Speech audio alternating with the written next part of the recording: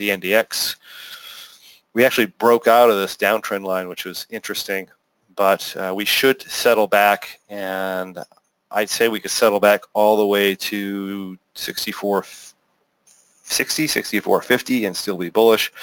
On the Dow, we would expect to settle back as far as 23.50, 23.5, and remember we talked about this 23.5 level all the way down and all the way coming back up as a fairly important level. So if I'm going to be bullish, I would expect it to hold there.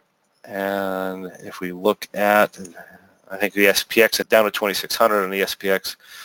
As far as the Russell goes, the Russell is likely to swing back under our support area, but as long as the other indexes hold, we have to remain bullish on the index itself. Okay, so that's my thoughts on the market. So we're definitely due for a settle back, for an extended sideways move, and then likely we are leaning a little bit towards the bullish side here.